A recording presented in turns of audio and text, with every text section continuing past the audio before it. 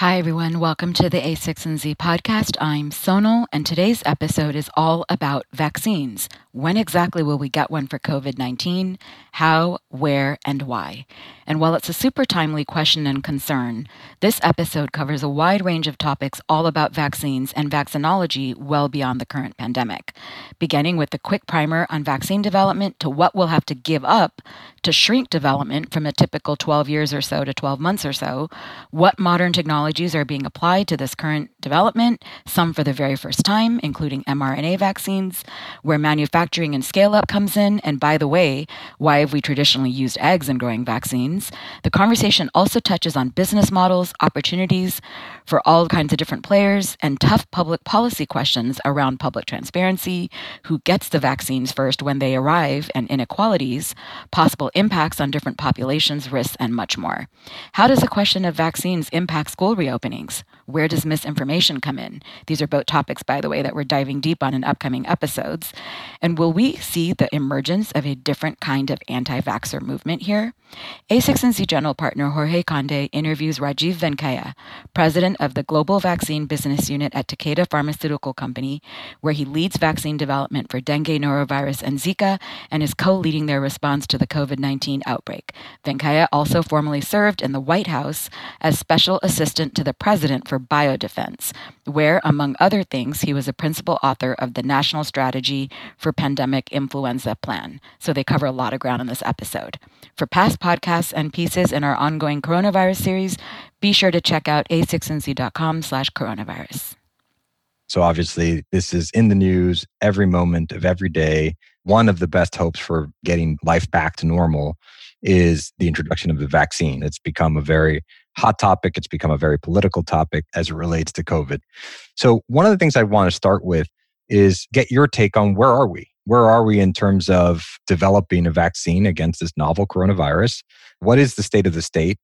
I have to say that of all the things that have transpired in this pandemic, the speed of our vaccine development efforts globally are one of the things that gives me the greatest hope that we'll be able to manage through this and get to a much better day relatively soon. This is a situation we've never been in the past because it takes such a long time to develop vaccines. If companies know that there are a lot of other companies that are developing a certain vaccine, then they're likely to not pursue the program because it takes so long, it's capital intensive, it's risky. Why go through all that if there is a chance that you could get through the entire 10 to 15 year process and then there's nobody that wants to take your vaccine?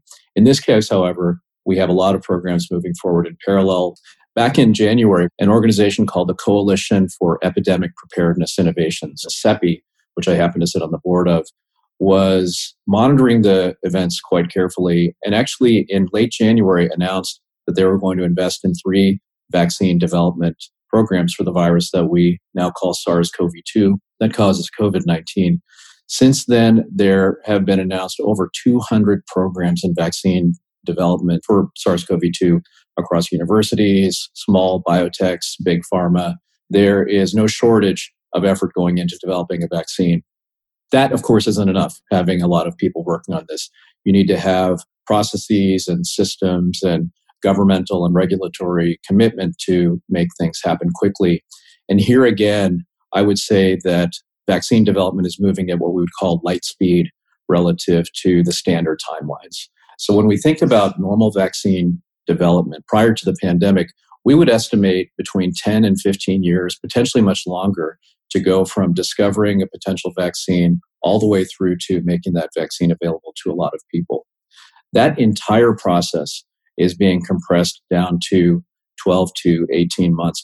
The conventional wisdom always was it takes 9 months to make a baby. It takes about 10 years to make a vaccine. Let me just confirm that the conventional wisdom that it takes 9 months to develop a baby still holds. That hasn't changed. With regard to vaccine development, however, we have found ways to massively reduce the time to evaluations of efficacy and safety and hopefully licensure.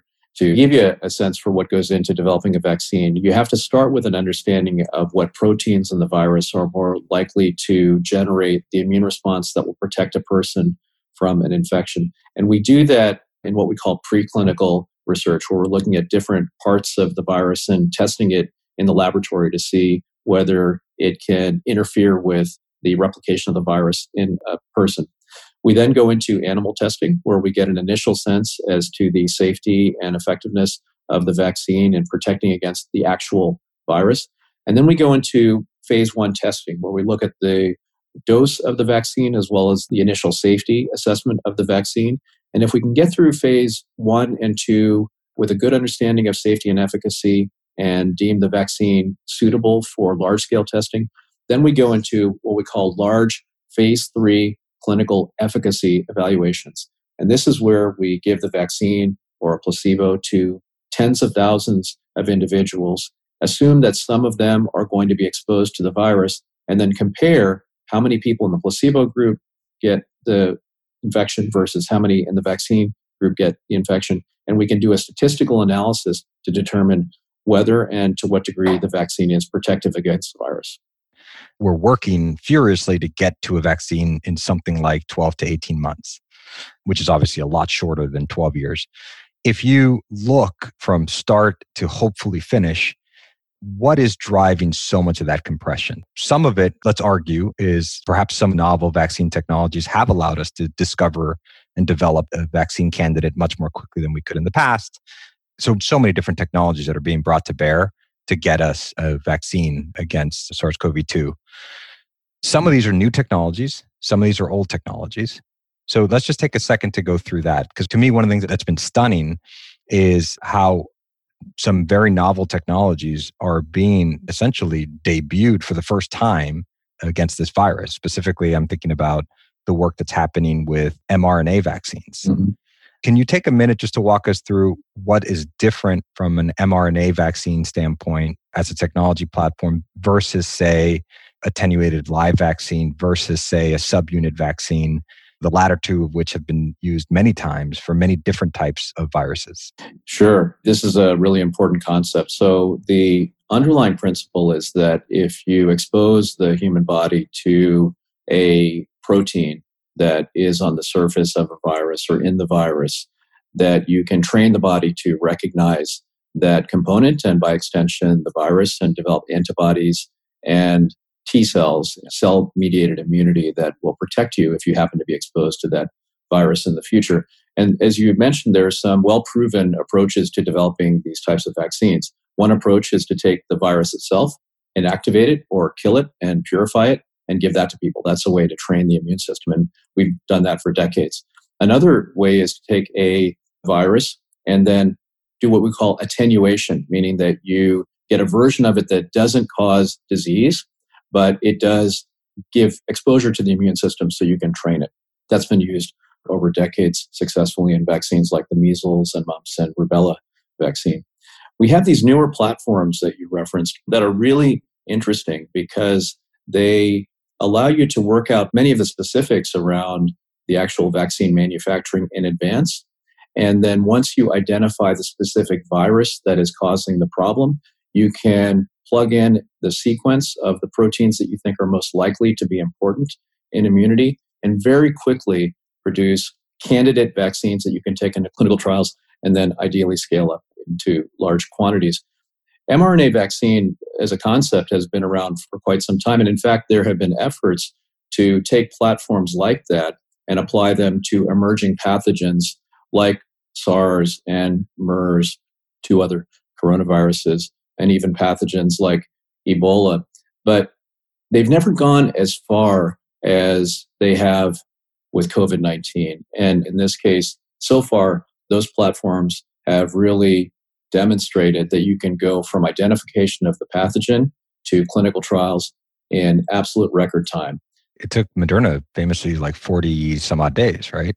Before they had a candidate vaccine that they were ready to take into clinical trials. That's what the company has said. And it's exactly what people had hoped would be the case for these new platforms. Now, let's be clear. There is not yet any vaccine based on an mRNA platform that is licensed. And so This is the debut, if you will, for this kind of vaccine, not to go into clinical trials because that's been done before with these types of vaccines, but to go all the way through to efficacy trial, efficacy that the vaccine can actually reduce disease. And that is exactly what is happening now in the first phase 3 clinical trial of an mRNA vaccine, the one that's produced by Moderna. We still have to go through the entire process to prove that they're safe and effective, as you laid out. So what do we give up in terms of knowledge or safety and efficacy of the vaccine when we compress from 10 to 12 years to 12 to 18 months? Like, what are we sacrificing? Yeah, it's a really, really important question. There are some administrative things that have been done to reduce the amount of time that it takes to prepare for clinical trials, go through the paperwork, the data analysis, what have you. There are some other very important concepts that allow this shortening. Number one is that a lot of things are being done in parallel as opposed to traditional vaccine development where things happen in sequence. You go through your initial trials in animals, those preclinical studies, then you go into phase 1, 2, and 3. And oftentimes each of those phases can take 1, 2, 3, or more years to get through them. And so instead of doing all of that in sequence, because we're doing them in parallel, we're able to get to phase 3, these large-scale efficacy trials, very quickly. Another thing that we're doing in parallel is to begin scaling up the manufacturing process for these vaccines and even producing large volumes of what we call commercial material, meaning material that could be used for the launch of a vaccine before we even have the data to support safety and efficacy, with an understanding that if the data doesn't prove that this vaccine is safe and effective, then we will write off all of that inventory. We'll throw it away. We'll scrap it. So a lot of money is being put at risk to shorten the time between when we have the data and we can actually make large volumes of vaccine available to large numbers of people. You asked a key question, what are we giving up? Well, one thing that gives me a lot of confidence in this process is that the size of the clinical trials that are being conducted for these vaccines are about the same size of trials that we would normally conduct to demonstrate efficacy and safety of any vaccine. So the bar hasn't changed there. What will be different is that at the time we launch these first licensed vaccines, we will not have many years of follow-up on the vaccine to know, for example, what's the duration of protection? Do we find that over time the immunity wanes and so a person has to have a booster? The other thing we won't know is whether there are some very rare side effects that can happen, but further out from the time of vaccination, say 2, 3, 4 years later, maybe only once a person is exposed to the virus itself. We've seen that this can happen with some other vaccines. These events tend to be very rare. And because they're rare, you might not pick them up in a 30,000 or 50,000 person clinical trial. It's not until you actually go into large numbers of people before you'll pick them up. And this is where it is very important that the scientific community and the biopharmaceutical industry be extremely transparent about the data that they're generating that supports licensure. And then after they license their vaccines, that they share on an ongoing basis the safety information on these vaccines so the public is aware. And are the rare events that occur, presumably these are immune-driven events? Some sort of a catastrophic immune reaction that happens, like you say, rarely, but happens on, say, re-exposure to a virus or something similar? They could be. To give you a couple of examples, there was a vaccine for rotavirus a long time ago that was pulled off of the market because after it was given to children, you could see a complication in the small intestine called intussusception. There was a finding with a dengue vaccine in the past that individuals that received the vaccine who had never been exposed to dengue previously, once they were then exposed to the virus, had a risk of having more severe disease than had they not received the vaccine at all. And then there was a question around an association between a flu vaccine with an adjuvant and narcolepsy, which was completely unexpected and rare, very rare, but it is a potential association. So they aren't all necessarily catastrophic. In fact, most are not. But it's important that when we talk to people about vaccinations, we give them a full understanding of the efficacy and safety profile. And I can tell you that amongst the scientific and the public health and the medical and the communities and the industry, this is of paramount concern, the concept of vaccine confidence.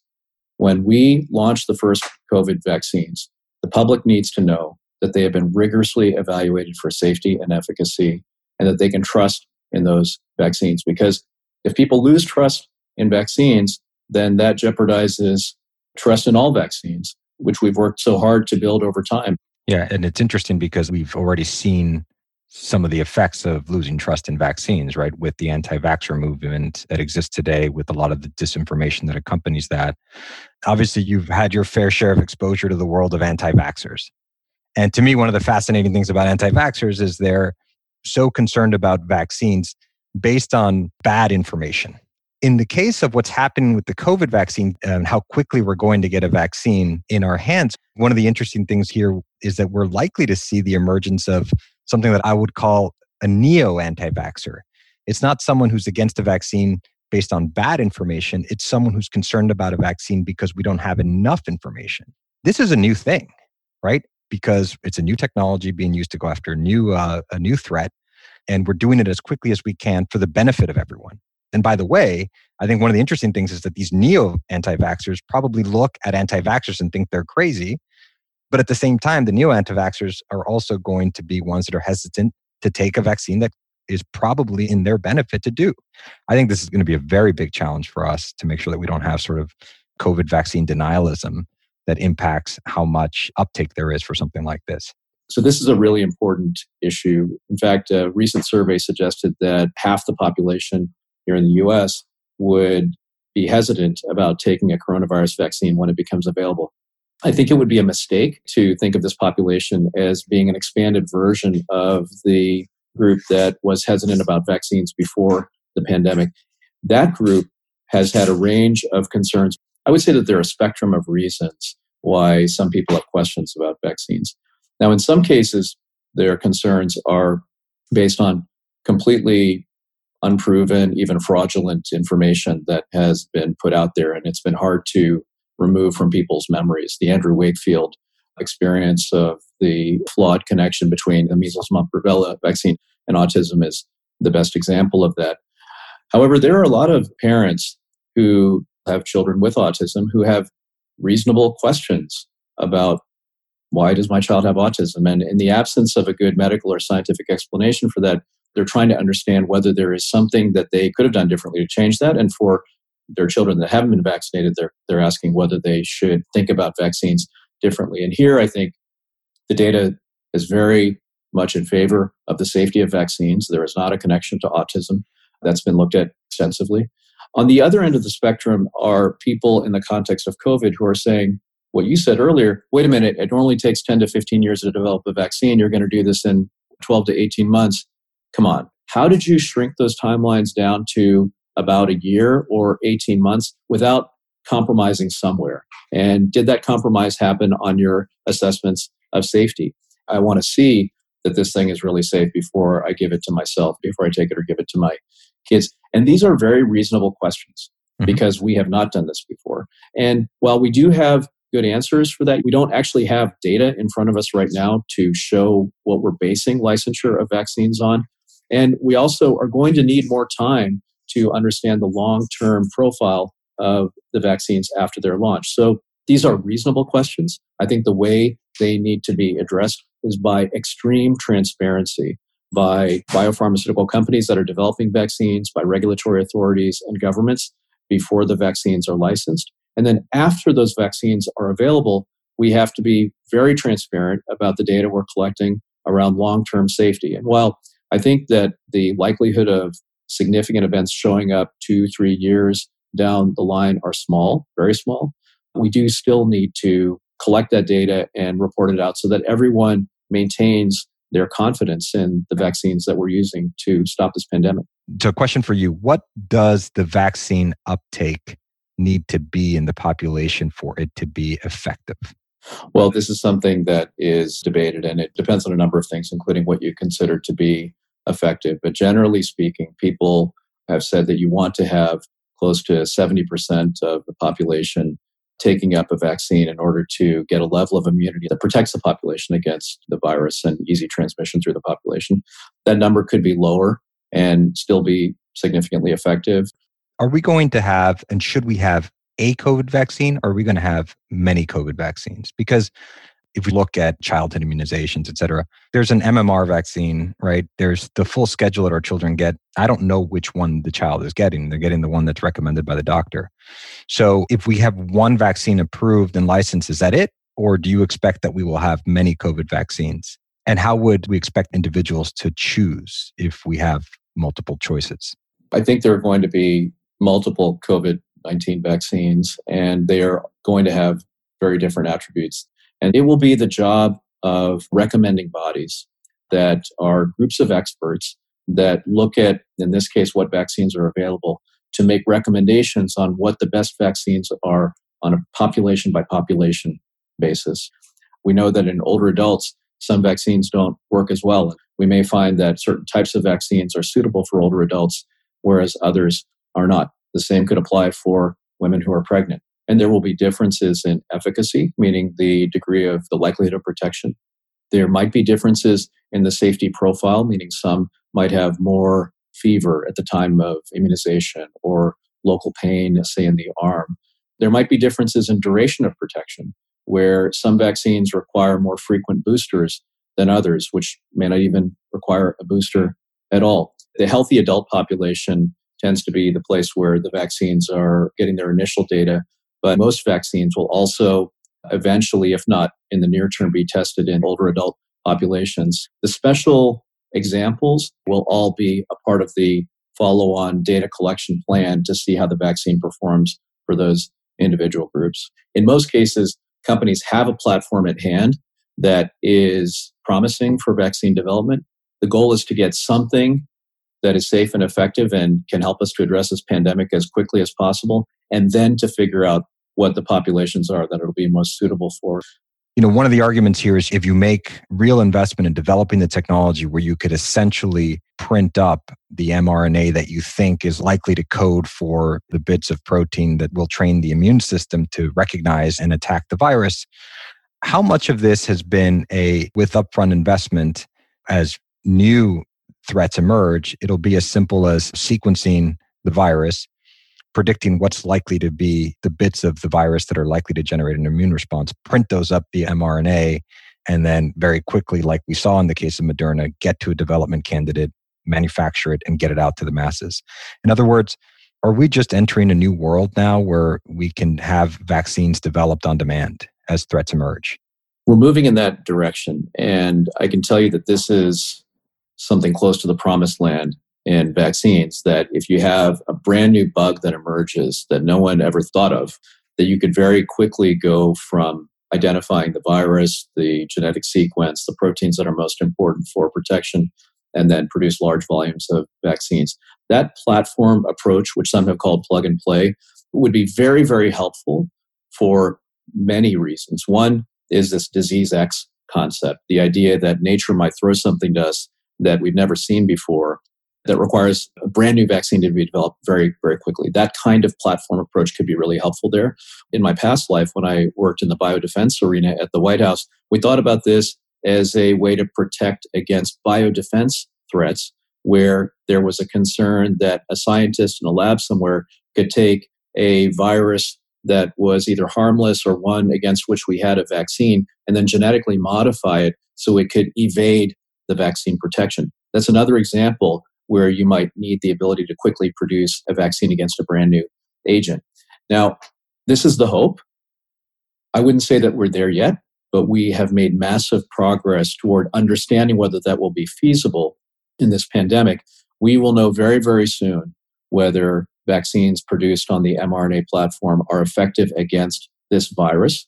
And if that can be shown, that will be a huge advance for public health, for science. Now, there are some real challenges that still need to be overcome. First of all, we need to see if these vaccines can be scaled up from a manufacturing standpoint very, very quickly and not just be produced at scale, but also be produced with reproducible high quality. This is one of the biggest challenges that you run into when making biologics at large scale, particularly when we're talking about hundreds of millions or even billions of doses.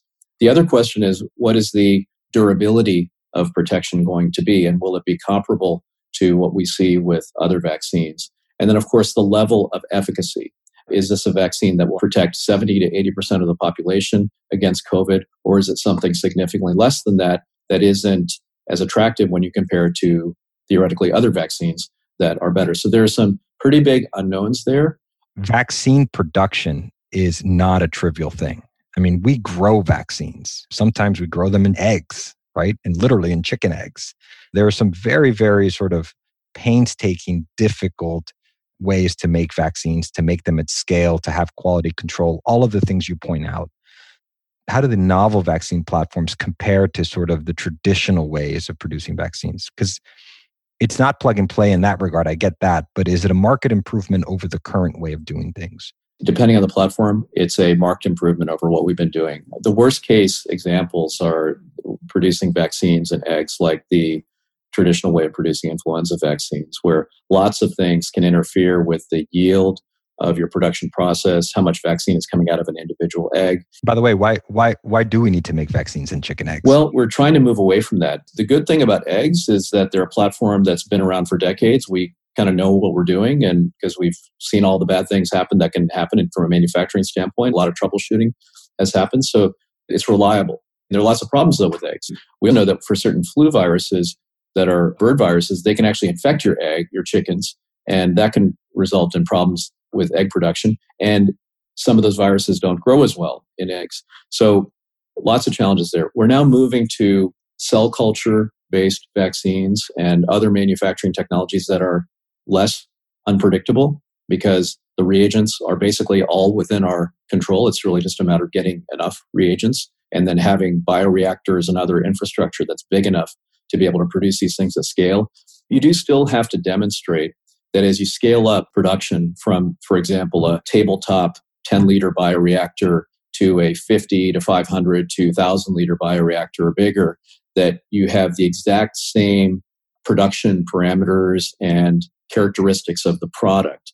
And that is not an insignificant thing. That can take a lot of time. In fact, that's one of the big bottlenecks to vaccine manufacturing is that scale-up process. What's interesting is all of the sort of the technological infrastructure that comes to play when we think about things like future pandemics. If we can do it for COVID, that doesn't necessarily mean that the same approach is going to work with other viruses, but it will certainly be a big vote of confidence for the community. And certainly we will then be doing a lot more work to make those platforms robust enough to prepare us for the next pandemic. Yeah, we're not there yet, but I think we're well on the way there. And I think that's very promising. So in the case of COVID, and obviously COVID wasn't the first example of this, but I think it's a very notable one where within arguably days of when the virus was identified, it had been sequenced and the sequence had been distributed around the world. So the digital version of the virus traveled around the world much faster than the biological version of the virus did, which is a remarkable thing. That's right. If you couple that with the ability to have the potential for plug and play type vaccine development, then all of a sudden the sort of ability to respond to novel biological threats is so incredibly enhanced from what we had before.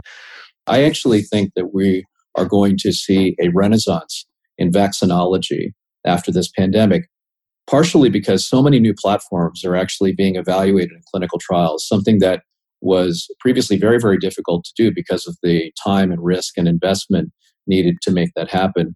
Second is that we're evaluating some new adjuvants, which are immune boosting substances that allow you to do a couple of things.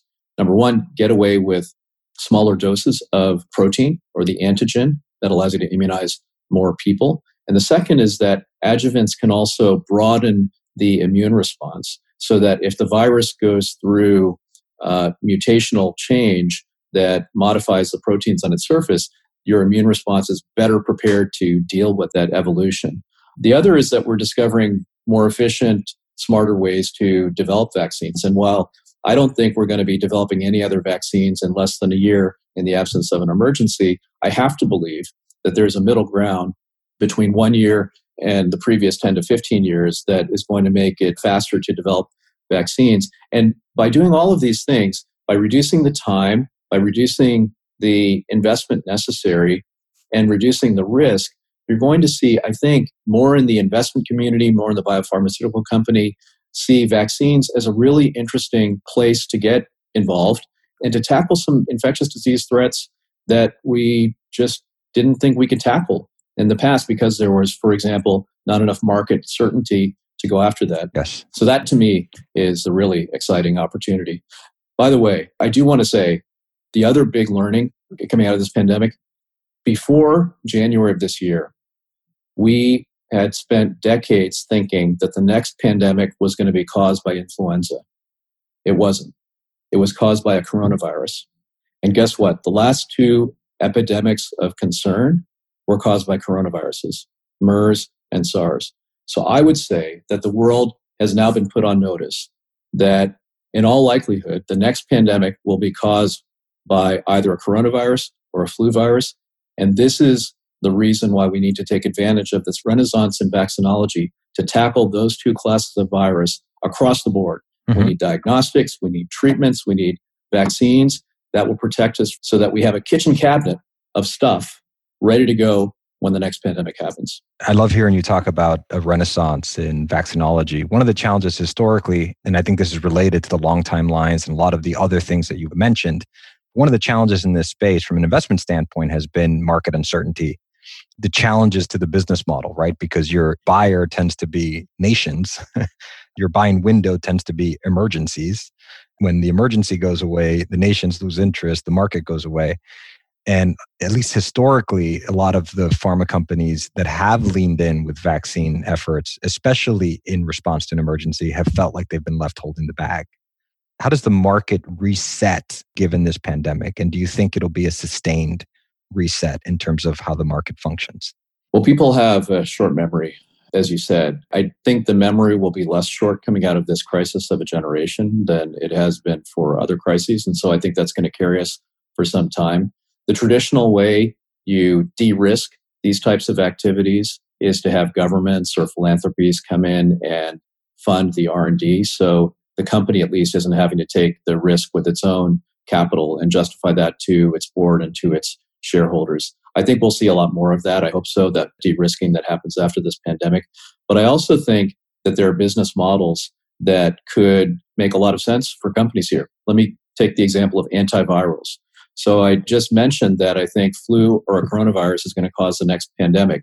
There's no reason why we couldn't have I won't call it a moonshot because it's overused, I'll call it a Mars shot, to develop antivirals for coronaviruses and flu, both of which, by the way, cause disease on an ongoing basis. And if you can come up with a great antiviral for flu or a great antiviral for coronaviruses that have a good shot at being effective against the next novel pathogen that causes a pandemic, there's a product you can sell today to make your business sustainable that's going to reap you a windfall if a pandemic happens, which probably won't happen for quite some time, we hope. But at least you've got that sustainability that comes from having the ongoing use of the product. The same applies with diagnostic technologies. We need diagnostics for countless diseases today. If you're working in diagnostics, hopefully we'll be able to develop better diagnostics coming out of this pandemic. And then we've already talked about vaccines and the opportunity there. So given the vaccines landscape, how challenging it is to discover, develop, to produce, manufacture, to get approved, to negotiate with nations and other large organizations, but also given the fact that there's so much new technology moving into this space of vaccine development, Rajiv, do you think there's any unique role for emerging startups to play in this ecosystem? Or is this an ecosystem that just by nature of it tends to be dominated by incumbents? I think there absolutely is an opportunity for startups. It is a complicated landscape, I recognize, but if you have a good idea, let me use the example of diagnostic tests. I mean, we've heard a lot about testing, but an element of testing that people haven't talked a lot about is what is it going to take to get to a low-cost, home-based, say almost pregnancy strip-like test that can let you know whether or not you have the virus within a few minutes. I mean, if we could have this and have it be rapidly deployed across the world, that would have a massive impact on disease transmission. And that kind of idea where there is a clear public health response need as well as a policy need should see the light of day. You should be able to find investors. Ideally, you would be designing your technology in such a way that it will be applicable in peacetime, meaning that once the pandemic is over, that there is going to be a use case, a commercial opportunity for this technology that will allow you to make it sustainable and scalable and appealing to purchasing entities after the pandemic is over. So that would be my one word of advice. The other is to get to know the funding entities, not just the venture community, but there are also philanthropic efforts led by the Wellcome Trust, the Gates Foundation. There's IMI in Europe, many more that I haven't mentioned. Those can be complex processes to navigate, but lots of people have gotten resources to get them off the ground. So I'd recommend that as well. I love this concept of wartime and peacetime in this space. You started the conversation talking a bit about things that are happening in parallel that used to happen serially, things that are being done at economic risk, like manufacturing, that wouldn't normally be done in parallel in a non-emergency situation. When we think about the return to peacetime, do you think that some of the regulatory status quo retains this level of urgency, or does it sort of revert back to the way it used to be done, where things that might now are being done in parallel will be done serially again? I always wonder in our world how much of status quo is really just stasis.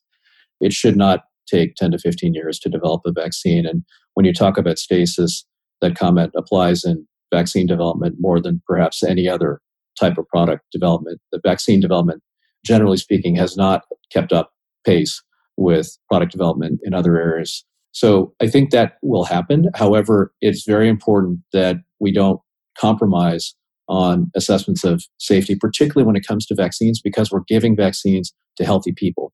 This is very different from giving a medicine to somebody that is dealing with a condition or an illness that is causing them suffering, where you will accept a different risk-benefit profile than for something that you're being given to protect you against a theoretical risk. So we can't let go of the bar for safety and efficacy on vaccine development, but I'm hopeful we'll find smarter risk-based approaches to develop vaccines faster and in a less capital-intensive way in the future. Assuming you have a crystal ball, if we were to roll the tape forward, where do you think we net out? Do you think we have a vaccine within the next 12, 18 months? Play the movie forward for me. How does the story end? So first of all, there is one vulnerability that we need to be aware of. Nearly all the vaccine programs that are moving forward at a rapid clip are focused on the same part of the virus, the spike protein, and a portion of that called the receptor binding domain. And so in the unlikely event that that proves to not be the key set of antigens necessary to protect a person from a vaccine standpoint, then we're going to be in a lot of trouble. That is, I think, very unlikely, but I just want to mention that. I am very optimistic about vaccine development. The early data that we've seen from the messenger RNA vaccines, the vectored vaccines, and the recombinant vaccines looks very, very promising from the standpoint of the type of immune system that is being elicited by these vaccine approaches. And when I say type of immune system, I'm talking about the antibody responses, which are not just generic antibodies as people know of them, but they're specifically antibodies that we call neutralizing. They actually prevent the virus from entering into cells and causing the disease. And that's really, really important. We're seeing that with all the vaccines that are going into late-stage clinical trials or are likely to in the very near future. We don't know things like level of protection, durability of protection, and so on. That all needs to be defined over time. I believe we have some early data that suggests that we're also generating a T-cell immune response. Yes.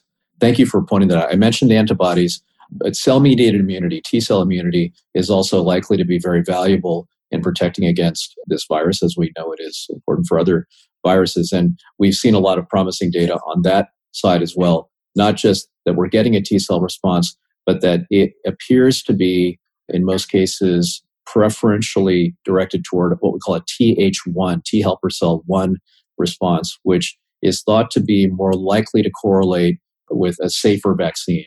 And to expand on that a little bit, there is this concept called antibody-mediated disease enhancement that has occurred with other viral infections, and there is a theoretical risk that that could happen with this virus. And what that means is that after you are exposed to the virus or potentially a vaccine, you could generate some antibodies that can bind, but they don't neutralize. And that is thought to potentially contribute to more severe disease once you're actually exposed to the virus itself.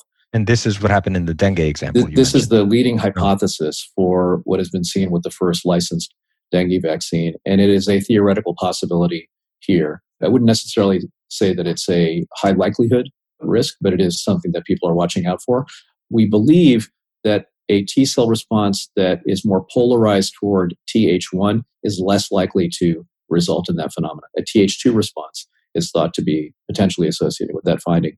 While we're talking about theoretical possibilities, given that all of the vaccine candidates are targeting the spike protein and that we're talking about generating neutralizing antibody response, is it plausible that if it is in fact an effective target, because you're going after the spike protein, which is sort of the vector of attack that the virus uses to get into a cell, does it mean that this is likely to be a vaccine that protects us against evolution of the virus? Because presumably, if you'd have mutations in the spike protein, most likely the spike protein itself, which has evolved to enter the cell, becomes less fit. And you have lower viral fitness in the virus as it evolves away from the target.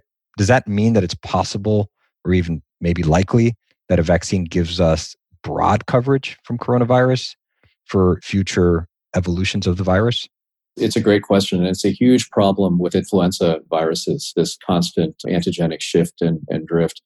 So far, we haven't seen the same level of mutation or frequency of mutation that affects critical proteins with coronavirus that we have seen with, say, flu viruses. But it's certainly a possibility. And it's conceivable that once you have a certain level of population immunity, that will allow some other mutants to emerge that can escape the vaccine protection. I would say this is a theoretical possibility at this point. We haven't seen solid evidence or concern of this so far.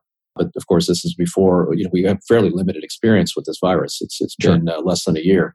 And so it certainly is theoretically possible. And you would hope that if you have, say, a number of different proteins that a person has been exposed to, that if there are mutations that affect some antibodies' ability to neutralize the virus, that there would be other antibodies that would still cover you from a protection standpoint. But this is all speculative at this point. So you're optimistic that in the next 12, 18 months, we have a vaccine? I think this calendar year, before the end of the year, we will know about the ability of probably more than one vaccine to actually protect people against the virus. And we'll have a good sense as to how good that protection is. The next question is, when are we going to have meaningful quantities or volumes of vaccine to immunize people? In the US, I think that could happen early next year or by the middle of next year. For the rest of the world, it is likely to take longer for a variety of reasons that we can talk about. But I think that we will have, for the world, by the end of next year, meaningful quantities of vaccine. I'm not saying we'll have vaccine for everyone. That almost certainly will not be the case. But we will have meaningful quantities, I would expect. So let's touch on that. There are obviously a lot of policy and even geopolitical implications for all of this. Assuming we start to have vaccines come online, who gets them? Who should get them first? And who decides that? Let's say here in the US. So let's start with the US then. For all of the problems we've had with the overall US response to this pandemic, one place where I think things have gone very, very well is in vaccine development. And I think the government coordination through the Warp Speed Initiative, setting aside the name, because I think that elicits some concerns amongst people that we're prioritizing speed over other things, which is not the case. That effort has coordinated vaccine development and clinical trials for vaccines in a way that we've never seen before.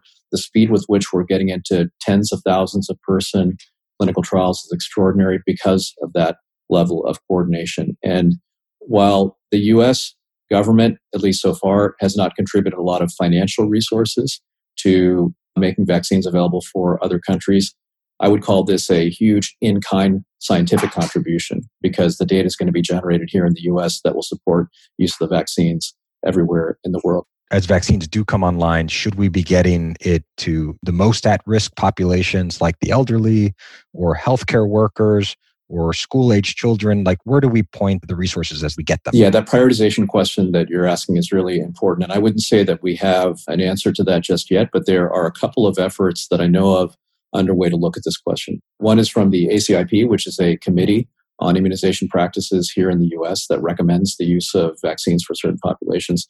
The other is the National Academy of Medicine is convening an expert panel to look at this question as well. I don't know where these recommendations will end up, but I can tell you most people feel that healthcare workers should be at the top of the list for getting access to safe and effective vaccines because they are very much in harm's way. Unfortunately, we've learned in this pandemic that healthcare workers can be infected because they're exposed to large quantities of virus. And in many cases, they don't have enough personal protective equipment to adequately protect them. And so they would likely be near the top of the list. And then after that, it would likely be vulnerable populations. We know that in long-term care facilities and nursing homes where you have a lot of older adults that have coexistent diseases, they're at very high risk. And we also know that there are frequent outbreaks in these facilities. And so protecting those populations will be important. Then, of course, there are a lot of other high-risk populations, usually because individuals have other diseases that place them at risk that potentially would be prioritized as well. I would not expect young children or children to be prioritized based on what we've seen so far. And while there's still an open question as to what role children may play in transmission in a community from the standpoint of disease severity, I would not expect them to be prioritized. So given that point, do you think that the question of how and when we reopen schools is decoupled with how and when we have a vaccine? So I do think that we need to look at schools as a special circumstance, and we also need to think about schools as something that should not wait. School reopening should not wait until we have a vaccine. We know that schools are very, very important for the development and well-being of children. We know that beyond the education and social benefits, that for many children, they are at greater risk if they are kept at home. Some children don't have access to nutritional lunches unless they are going to school. And so we have to think very carefully about reopening schools safely. However, you can't ask somebody, should we reopen schools or not, without knowing certain things about the school and where it is.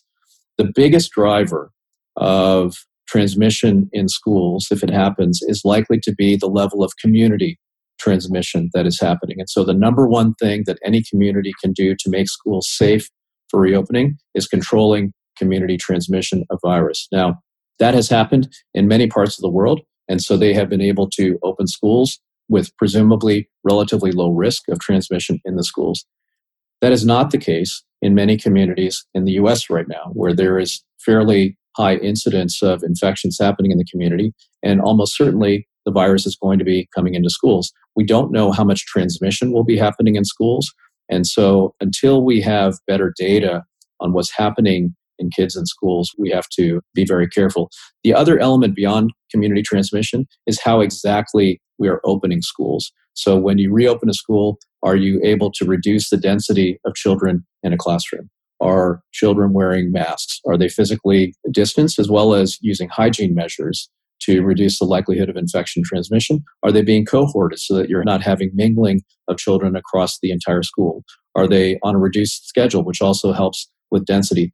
Those and a host of other things can be done within schools to make that environment much safer. So I would say the two considerations to inform decisions on whether and how to reopen schools are, number one, the level of transmission of the virus in the community, and number two, what the schools are doing to keep kids and, importantly, teachers and staff safe. So there are obviously many other policy implications when it comes to thinking about the arrival of sufficient amounts of COVID vaccine. I think one of the most intriguing ones and important ones is this question of vaccine nationalism. This idea, as you've pointed out, the US has had a very effective and concerted effort to coordinate and accelerate the development of vaccines so that they're available. When they do become available, there's going to be this drive to make sure that we take care of America first.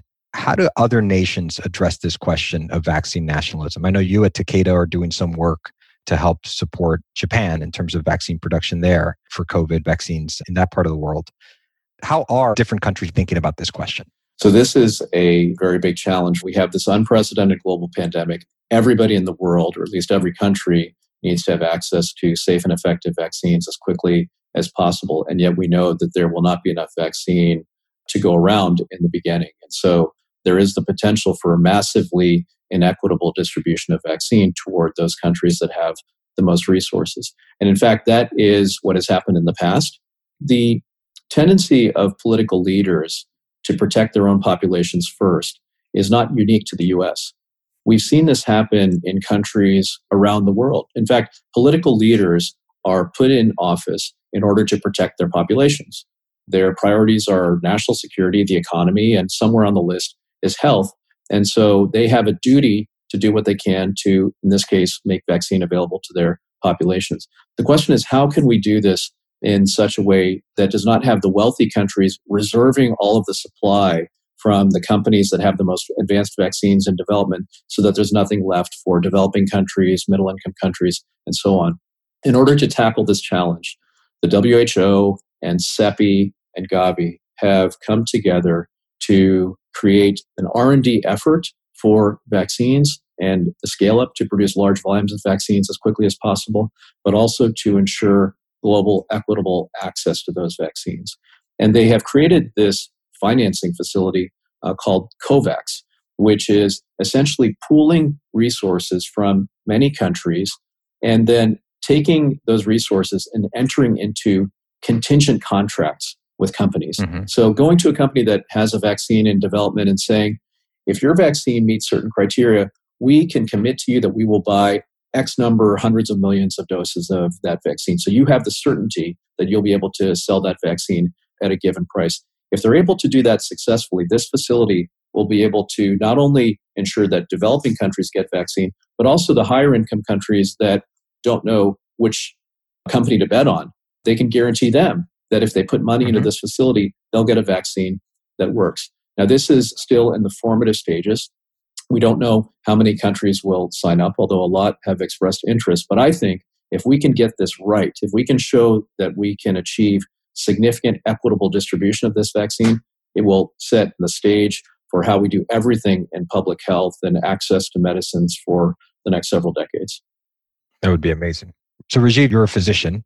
You've practiced medicine. You've been in the White House. You're in industry developing vaccines. As you look back over the span of your career, if you put back your white coat on, what from the perspective of healthcare practitioners has surprised you? And if you put on now your thinking cap as someone who's thought a lot about policy, what from the perspective of policymakers has surprised you throughout the course of this pandemic? I have been involved in a number of pandemic influenza planning exercises when I was in the White House and afterward. And a number of things that came up in this pandemic we didn't expect to actually get in the way of the response when we were doing tabletop exercises.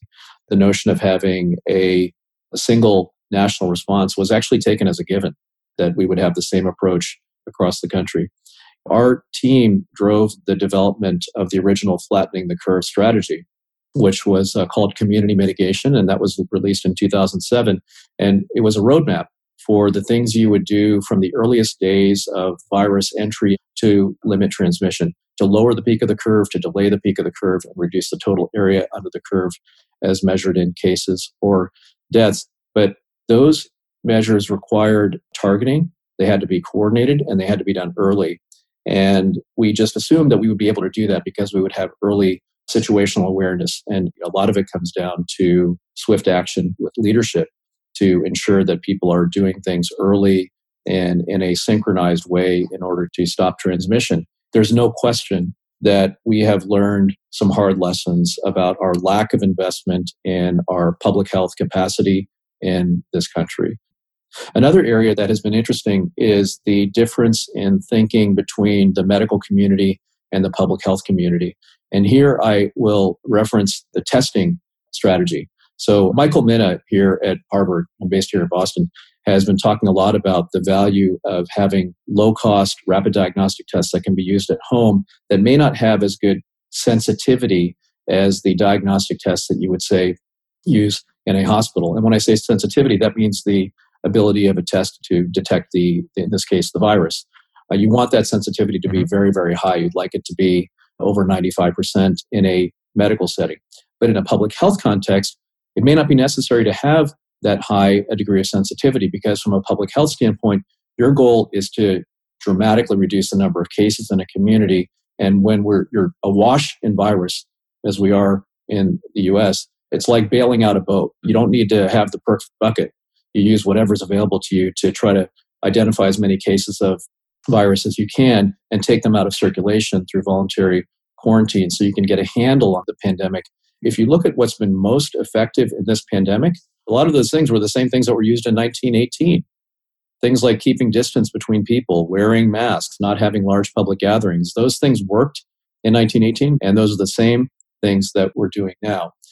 Having said that, there is a part of the story that isn't obvious to a lot of people, and that is that none of these things alone is perfect. All of them are imperfect. And if you're relying on any one of those things, then you will fail at stopping virus transmission. The way I like to think about it is like each of these interventions is a layer of Swiss cheese that has holes in it. So it's not perfect. But if you put the slices of Swiss cheese, let's say you have a slice for masks, you have another one for physical distancing, you have another one that is quarantining people at home voluntarily if they are sick, and you stack these on top of each other, the cheese covers up the holes in other slices, and you end up with a pretty good barrier to virus transmission.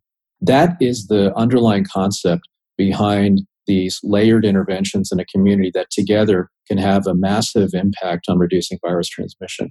Another analogy that I would use is around automobile safety. When people get into an accident, they're not just relying on a seatbelt to keep them safe. In fact, they're relying on hundreds of other things. And it's not just what's in the vehicle itself. It's everything that happens upstream. It's driver's education. It's traffic rules. It's deterrence from people getting into cars if they've had something to drink. All of these interventions have to come together. And the same thing applies when we talk about this virus. By doing all of these things together, we can save many, many lives and lots of illnesses and weather the storm until we get what we really need, which is a safe and effective vaccine. There are a couple of things that are clearly true. Number one, we will increasingly depend on people's behavior to help bend the curve, where we're asking people to wear masks and stay at home if they don't feel well and social distance, et cetera. It's also clear that we're going to be heavily reliant on technology to help end the curve. And that might be better diagnostics, better vaccines, better antivirals or antibodies. A big takeaway for me is we really are at the brink of a real renaissance for all things vaccines. And I think the implications that has for how we protect ourselves and the planet going forward is a silver lining for what's obviously been a very dark time for so many. Rajiv, thank you so much for joining us today on the A16Z podcast. Thanks, Jorge. It's been great being with you today, and I'm hopeful about the future.